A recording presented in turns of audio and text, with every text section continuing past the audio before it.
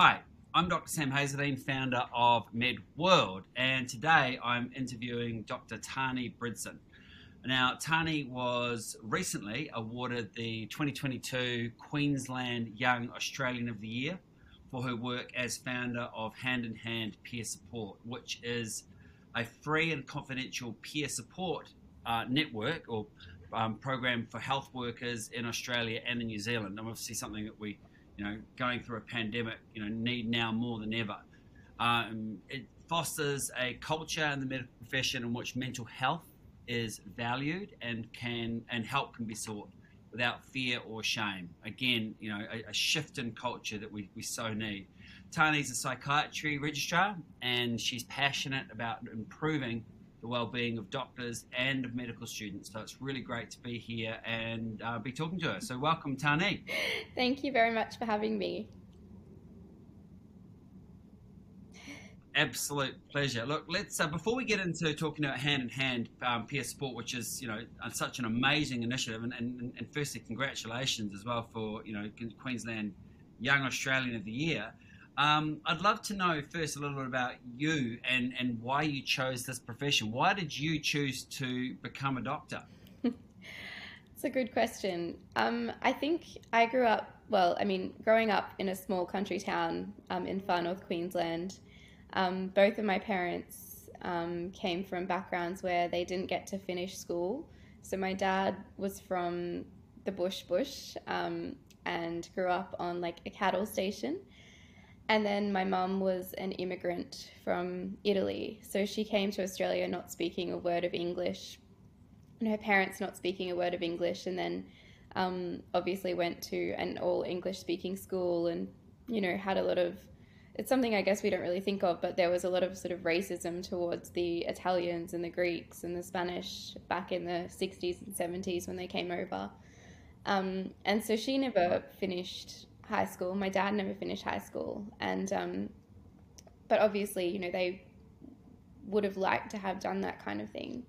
And when I went to school, I went to the same high school that they did. And I guess everyone in that town kind of knows everyone. And so having two parents who didn't, get to have a complete education and who hadn't gone to university often meant that there was a lot of this kind of idea from people that you wouldn't be able to achieve anything, or you wouldn't, you weren't the kind of person who was smart enough to finish high school, or, do well at school, or have a academic or university career. And I guess I really kind of fought against that. It took its toll, but I really wanted to, I guess, prove that I could do something, and, that kind of fight that stigma that my parents had gone through and that I'd also gone through as a kid. And I ended up doing, despite all odds, doing well at school. And I guess there's this kind of thing that if you do well at school, people sort of think that you'll be like a doctor or a lawyer or, something along those lines. So initially, I don't think I was 100% set on medicine. I think I just had in my brain that because I'd done well, that was sort of maybe what I had to do.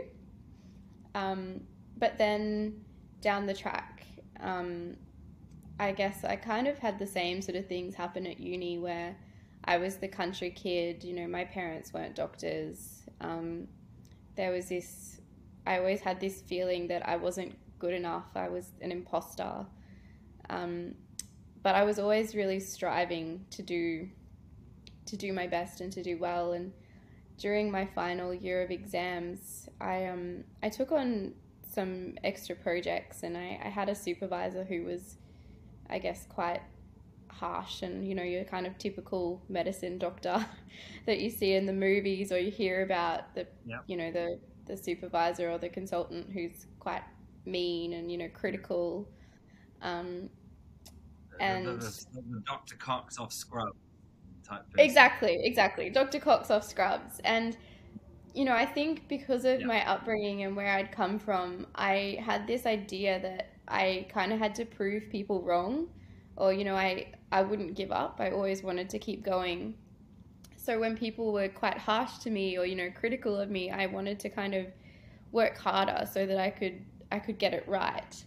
And there was this kind of like, most people have this breaking point, right? And I just kind of pushed through that breaking point to the point where I got really unwell.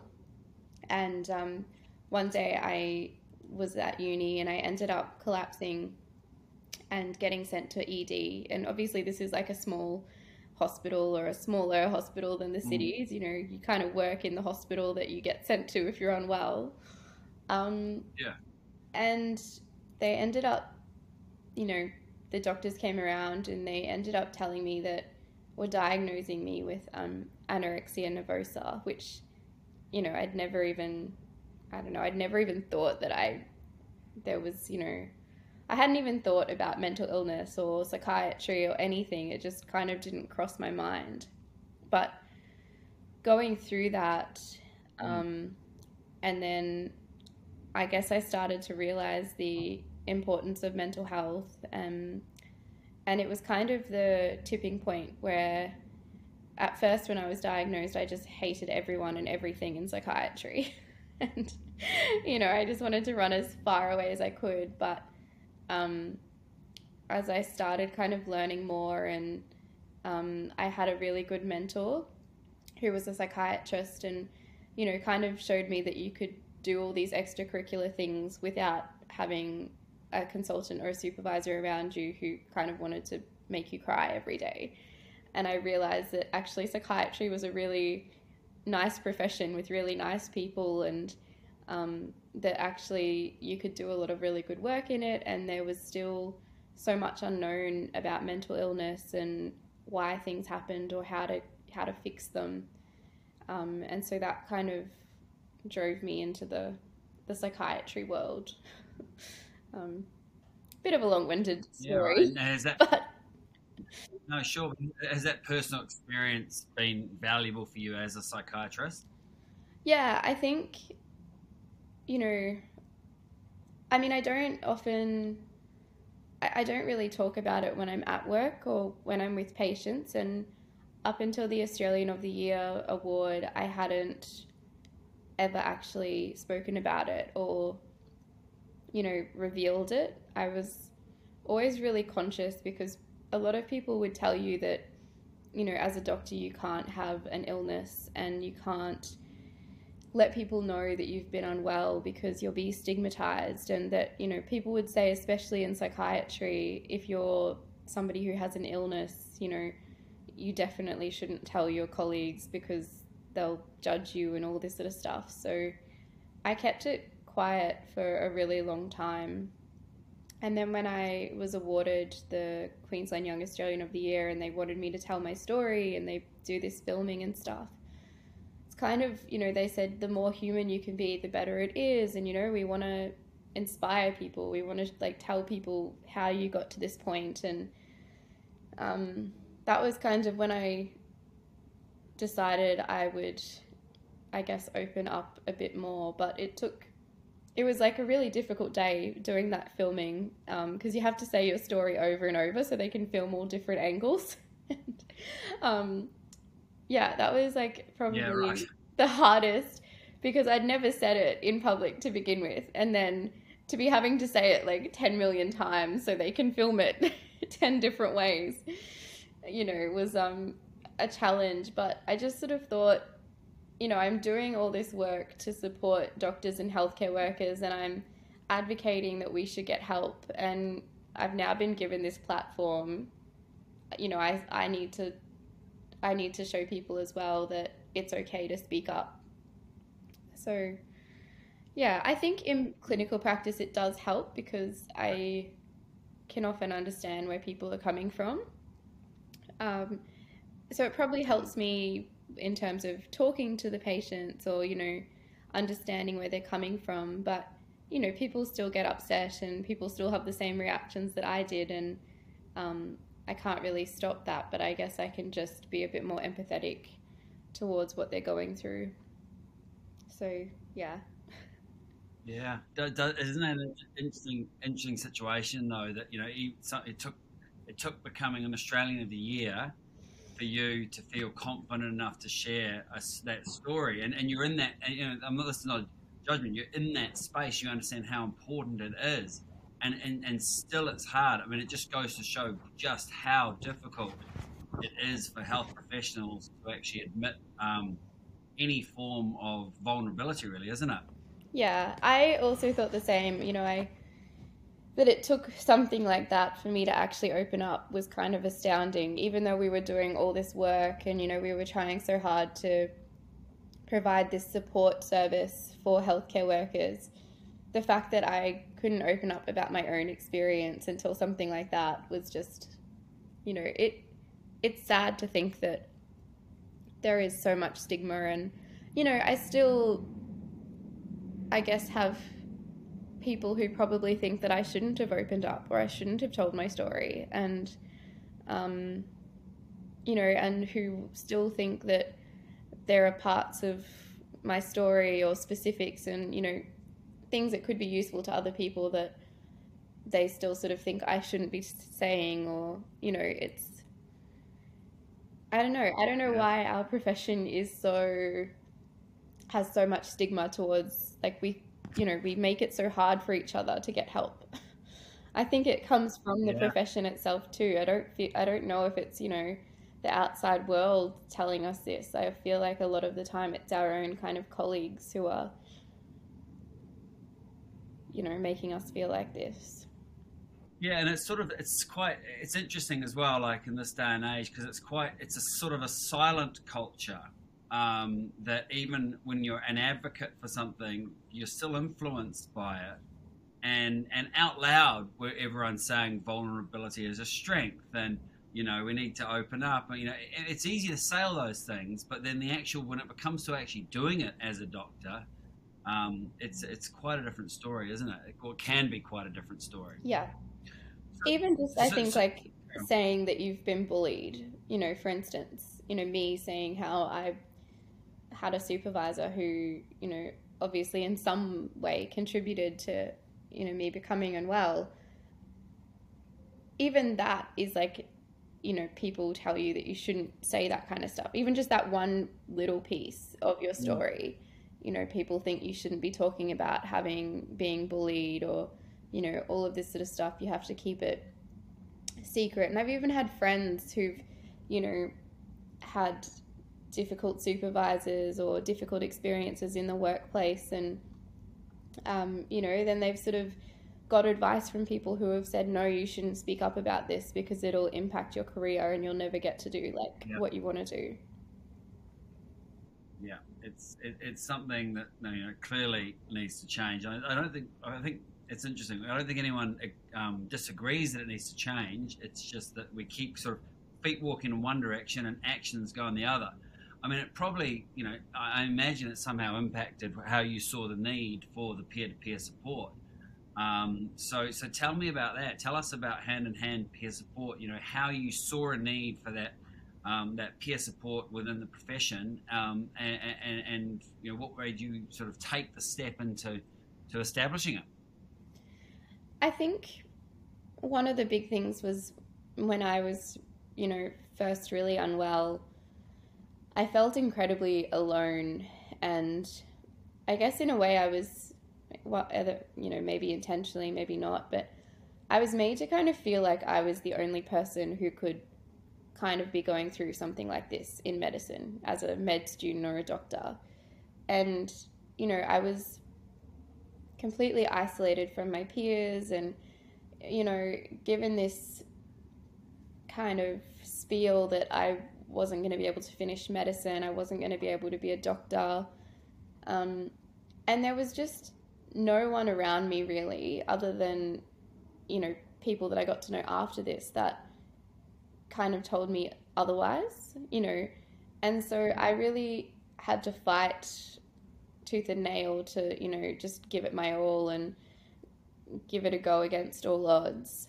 And it wasn't till I actually finished medicine and, was kind of out of that situation that I realized I most certainly wasn't the only person going through it. Like, I wasn't the only person who had ever had an illness or a mental illness. And, that same year we lost a GP in my hometown. And, being a small town, everyone knows the doctors and they've probably looked after you and your grandparents and your parents.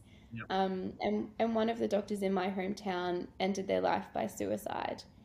And I think that was also a big kind of light bulb moment where I really sort of started to realize it wasn't that, we were alone in this fight. It's just that people didn't talk about it, and people, there wasn't any sort of supports available for those of us who were going through it. And I had that in my mind for, a few years, and then was trying to sort of see what we could do, to improve things for doctors. And then when COVID came along and we were seeing what was happening overseas, there were healthcare workers who were sleeping like on the hallways, and there were senior doctors who I think there was a senior doctor in New York who suicided. That was when I kind of reached out to a few of my colleagues and mentors and said, should we be doing something? Shouldn't we be doing something to support our colleagues, the healthcare workers here, so that we don't end up with the same things happening? And yeah, we looked around, my colleagues were like, surely there's something. And I was like, well, I don't think there is, And, we, of course, realized there wasn't anything available for us. And yeah, it kind of just, we put out this idea on social media, and, had about 400 people kind of respond to us in 24 hours saying that it was a really good idea. And it kind of just took off from there and has kind of had a life of its own since there. But yeah, I guess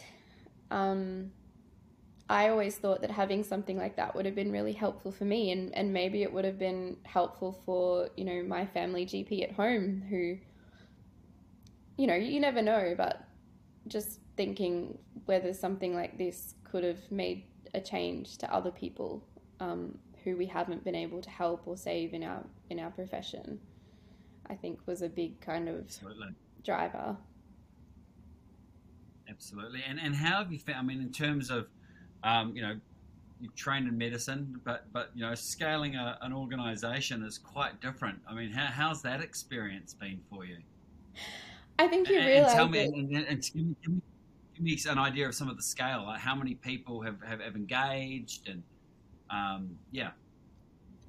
I think you realize that you know nothing about like business or running an organization, or like, I mean, you kind of have some leadership skills, but the whole like business side of things, or just like forming an organization, all the logistics. My God, I had no idea. Like, it's not something that I learnt in med school or in school. So I really had to rely on other people to sort of help us, people with more skills or more experience in that area to help us, and lots of goodwill from people. So, my tax accountant in Cairns, who's my dad's tax accountant, helped us like put together the paperwork initially for the non-for-profit, and I had cousins down here who do accounting and things who helped with the business kind of stuff, because it's just I had no clue. But we've been really lucky that we've got an amazing group of volunteers who, a lot of whom have been with us from the very beginning in 2020. They've volunteered to help, I guess, build hand in hand and, get it to where it is now, and, kind of build the organization. But then we've also had, hundreds of people volunteer to actually sort of facilitate and run peer support groups, which is really important because obviously we need people to, run the groups as well. We've had hundreds of people sign up for peer support over the last few years as well. And so some of those have been getting peer support since we started, which is really lovely. Like, they've continued this whole time. Some of them have had shorter bouts of peer support, maybe for something that was a specific issue, or, during the few COVID lockdowns, some groups came to us specifically for that, on how to manage. But yeah, the response is it's been overwhelming, and we've had, I guess the social media is like one side, but we've also had like a lot of people kind of join us on our Facebook group chat, which is kind of like a open peer support group for anyone that's there. And yeah, it's we did this workshop last week with kind of our core members. We've got about sort of 20 people that have been there from the beginning, sort of thing, and have really helped the organization grow.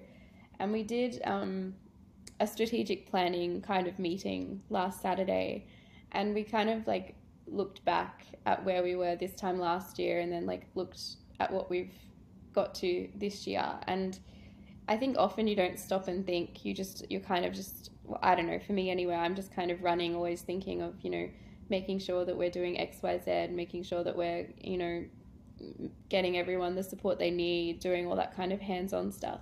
And you don't often kind of sit back and look at what you've been able to do over that time. And it was really nice just for an hour to kind of sit down as a team and see how far we'd come and how much we'd been able to kind of, hopefully how many people we'd been able to help over that time. And, just coming from like 3 or 4 people who had this idea, listening to little old me to where we are now, it's kind of, I don't know, it's kind of like what does Kim call it? One of my colleagues calls it my brainchild. So it's kind of like looking at my own little child like flourish. Yeah. Yeah. Well, it's more than that, as I see. I mean, you've sort of created a movement of support, haven't you? Because it's people pitching in, and I think that's something that's so strong within our profession is we all know we're struggling. I did some research recently and on a cohort of people. 1 and 2 were in burnout pre-COVID. We're up to 2 and 3 are in burnout now. Now, burnout is a very wide-ranging term, which no doubt includes, it's a spectrum, and mental illness is going to be, a part of that spectrum. But we're struggling. We're hurting as a profession, but the thing what I find really heartening is even though we are hurting and 2 and 3 of us are struggling.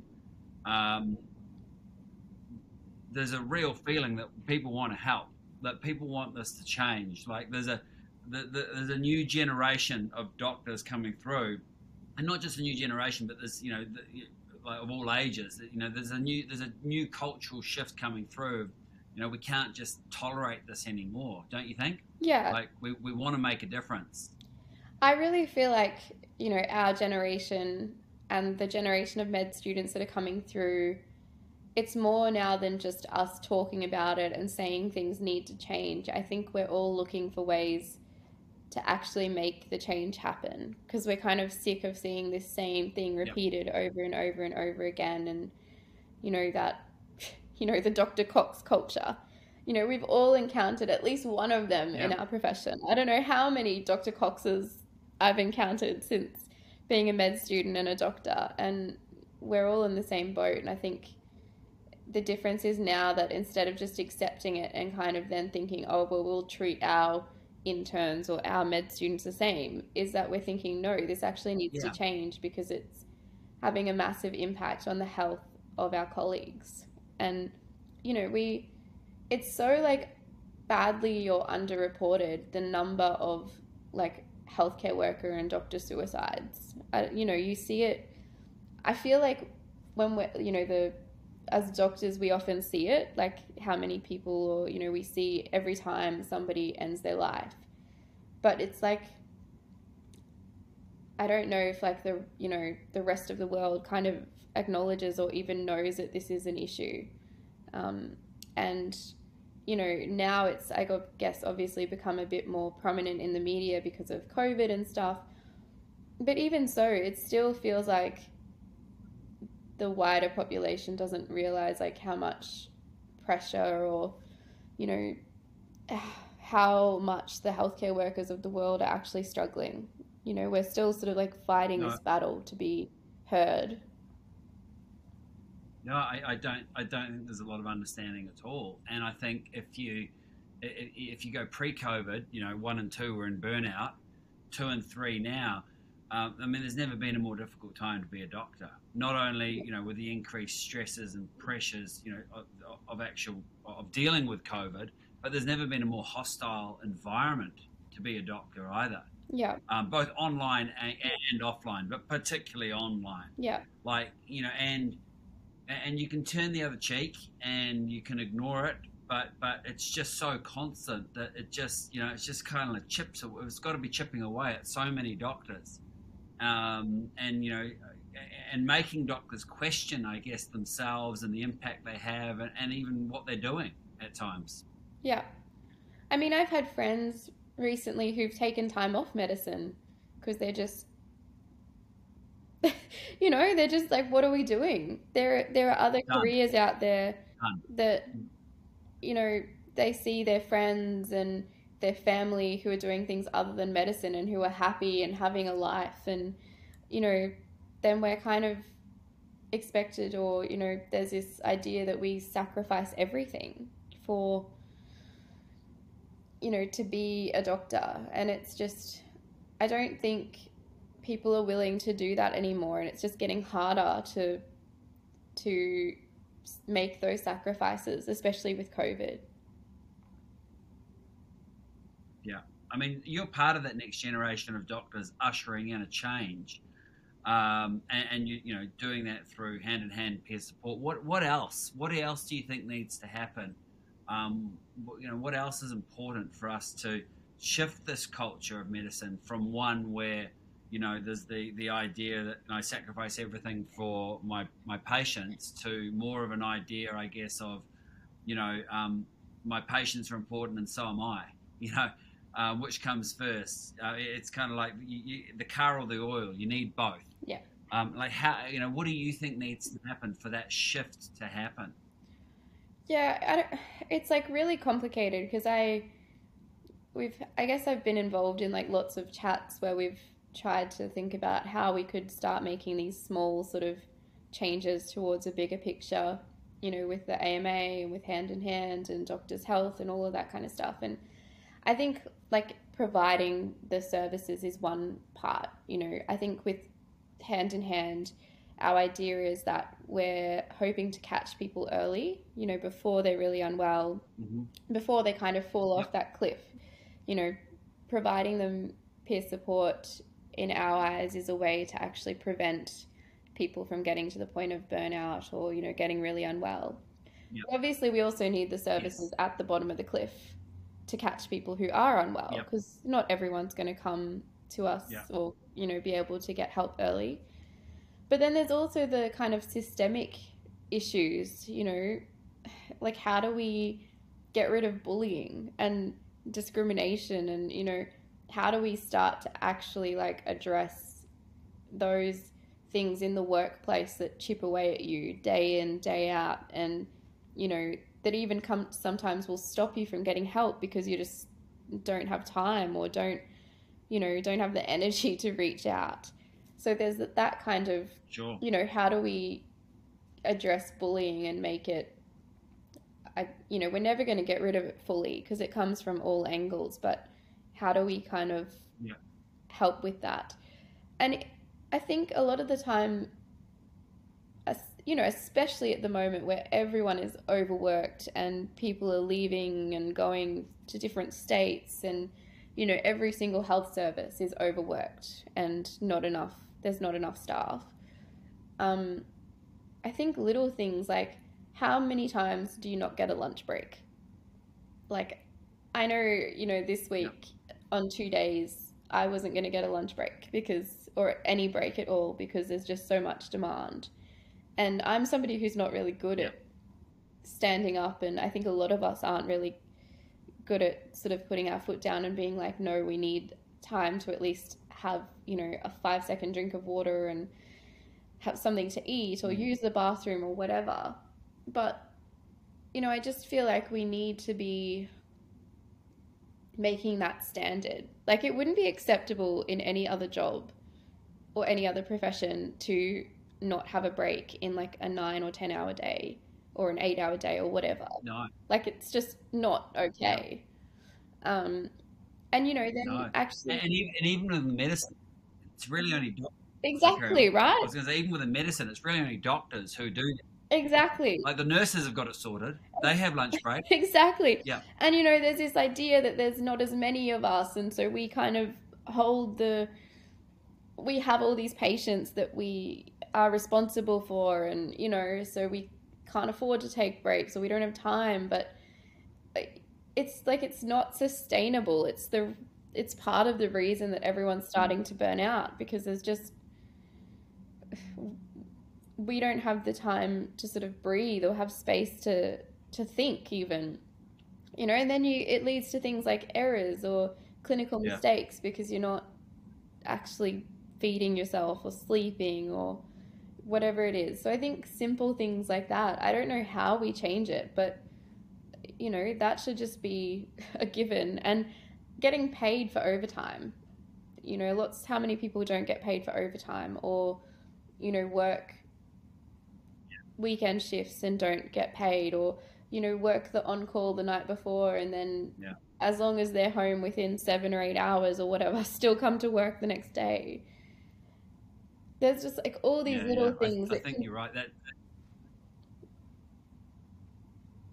Yeah, stack up, don't they? They yeah, stack up. You're absolutely right with that. I think there's that. It's funny. I remember when I was, working as a doctor, and you could often tell the locum doctors because they were happy because they were getting paid for the time. They were still working longer hours, but they're getting paid for all the hours that they were working. And just that simple shift meant they didn't feel undervalued. yeah, And it's but it's making it's I guess that's it, isn't it? It's actually going, actually, you can say words are one thing, but actions are another. You've got to actually show doctors that they're valued. And how do you do that? You pay them for all the time that they're working. You actually, mandatory breaks, things like that. Like there's some things you can do that are really, really simple. And then obviously even more upstream is, we need more staffing. It's very hard to create these conditions when you're chronically understaffed and working at 120% of capacity already, and then you throw COVID on top of it. So there are some things, but I mean those are bigger changes. But simple changes like you're valued. How would I show that you're valued? Well, I'll pay you and I'll give you lunch break. It's really not that difficult. yeah.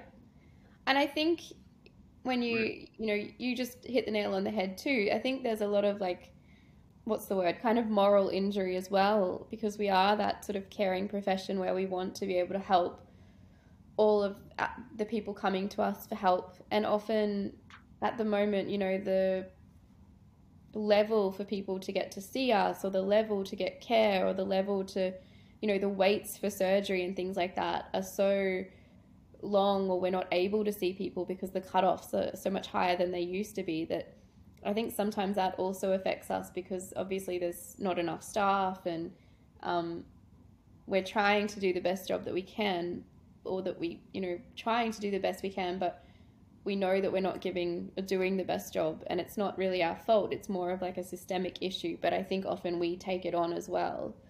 And then that also contributes to the whole not taking breaks, you know, not looking after Yeah. ourselves as well. Um, I went to the Crazy Socks for Docs breakfast in Adelaide, and Yeah. one of the junior doctors there was saying that, in the peak of COVID, um, their hospital decided that a good way to sort of thank people was to put bowls of fruit um, in the doctor's lounge, or, around the hospital, um, which, you know, they felt was really out of touch because Yeah. all of the doctors were dressed in full PPE and, weren't able to actually stop and eat something. And, it just showed like how out of touch the kind of management was compared to the people on the floor doing it tough. Yeah. Yeah. Yeah. Yeah. It's sort of it's lip service to your valued. I'll give you a free piece of fruit that you can't eat because it's covered in COVID, as opposed to going, you're working longer. I'm just going to pay you for the time you're working. That would be the simple way to say you're valued, wouldn't it? Really? Yeah. So if Yeah. there's doctors listening and they're struggling, or doctors listening who feel like they actually want to get involved with Hand in Hand and be a peer support, How would they go? How would each of those groups of doctors go, or individuals go about doing that? So we have a website. You can just Google us, Hand in Hand Peer Support. And on there, you can sign up to get peer support. There's like a little, you don't have to put in full details if you don't want to, but just like a name, what area of practice you're kind of in and what you're looking for. And then the same goes for people who are wanting to volunteer. They can fill in the, I want to be a facilitator form. And they can also just email us. So I think our email address is on the website, but I can give it to you to put up on with the podcast as well. So they can just send us an email and say, look, we're interested in helping. If they don't really know how they want to help, and we're always really keen to get more volunteers. One of the big things I feel really bad about is that, we rely so heavily on volunteers because we've traditionally been a grassroots, unfunded initiative. We are all doing this in our spare time, volunteering. So I personally and our whole team, we really value all the volunteers that we get.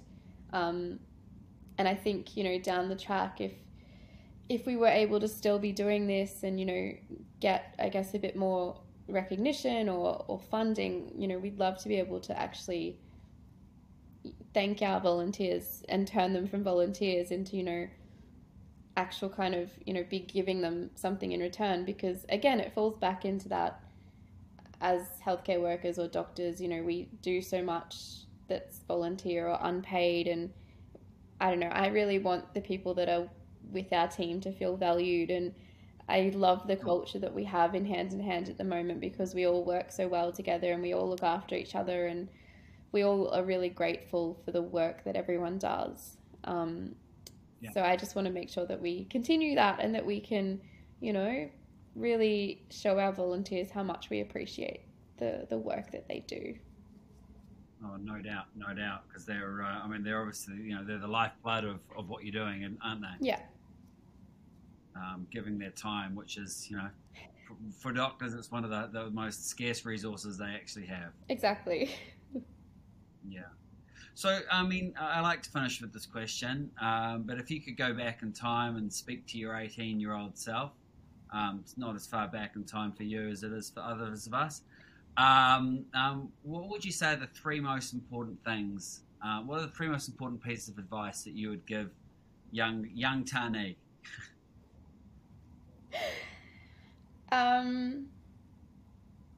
It's a good question. I think 18-year-old me was pretty similar to me, but I think was just a lot more unconfident and like a lot more self-doubting, and probably felt like she didn't really belong in the university or medicine world.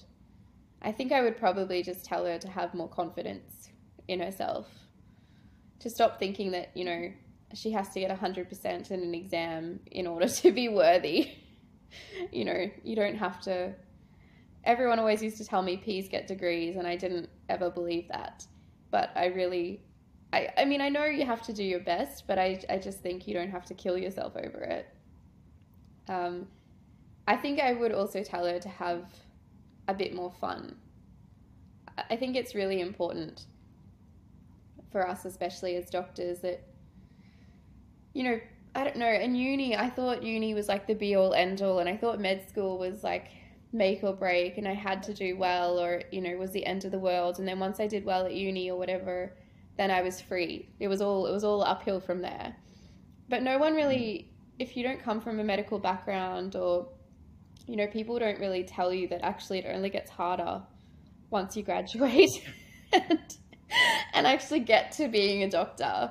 And that actually uni and high school is probably like, the time where you can have more fun. And so I definitely would have told myself to make the most of those years, because now a few years down the track from finishing uni, and I feel like I didn't make the most of my kind of uni life.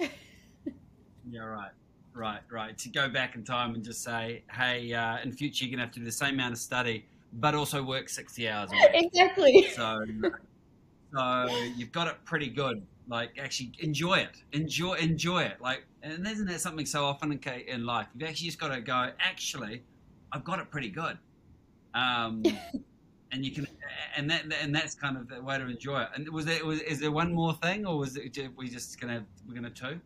We're gonna go for three. Uh, You can just have two if you want. I think You can. yeah, I think that's my main thing is, I like it. yeah. And I would I probably, think that's good. Young Tani would have been like, I have to get 3 out of 3. 2 out of 3 is totally fine for older yeah, Tani. exactly. Whatever, no big deal. I love it. I love it. I love it. Look, well, I mean, the thing is, you've talked about imposter syndrome. You talked about not being enough. Um, I mean, all right, Young Australian of the Year. At some point, you're going to have to put that one to rest, I think. And maybe Australian of the Year could be that turning point, that inflection point for you. What do you think? Oh, I think Or by next year, will you be like, oh, it's only Young Australian of the Year? There's still Australian of the Year again. I mean, I I say that jokingly, but this is the funny thing about, with doctors and like, the fact that anyone even gets into medical school, that, you've got to be the absolute top of your game to get in, just getting through medical school, whatever training program you do or don't get onto, like we're in this little microcosm of a world where, and for training programs as well, we're competing against the best of the best. And so, some training programs, got a 30% getting, admission, you get your pass rates or whatever for, part ones or whatever it is. But the reality is this is within the top 1%. So it's really important, I think, just to iterate that to doctors that you're already in the absolute top in terms of academics, in terms of a socially conscious career, in terms of what you give and put in. Like, there is nothing beyond it. yeah, And yeah, I agree. I think actually one of the other things I would say is hang out with like your family and people who aren't in medicine. Because I think sometimes we get caught up in the bubble of medicine and all you're mm, doing is talking medicine and exams and study and you just get sucked into this world that is only medicine. And mm, I think sometimes it's so important to have people outside of this world to be like, oh yeah, actually medicine is strange and like there are yeah, other things out there and there is a whole world out there, that other people live in that we seem to forget yeah. about. Yeah, doctors are a weird bunch with a dark sense of humor. Have you noticed the magic phenomenon, the phenomenon of the three doctor phenomenon? Like two doctors within a group, you can still talk about normal. As soon as you get to three doctors, all you'll do is talk about medicine. It's like a tipping point. Yeah. Um, I think that's great advice. There's a whole world outside of it, even though it feels like a whole world because as doctors we spend a lot of time, we put so much into it. And finally, Tani, I mean, you've got a long way to go, you've got a lot to give, no doubt. But how do you want to be remembered? How do you want people to think of you? I don't know.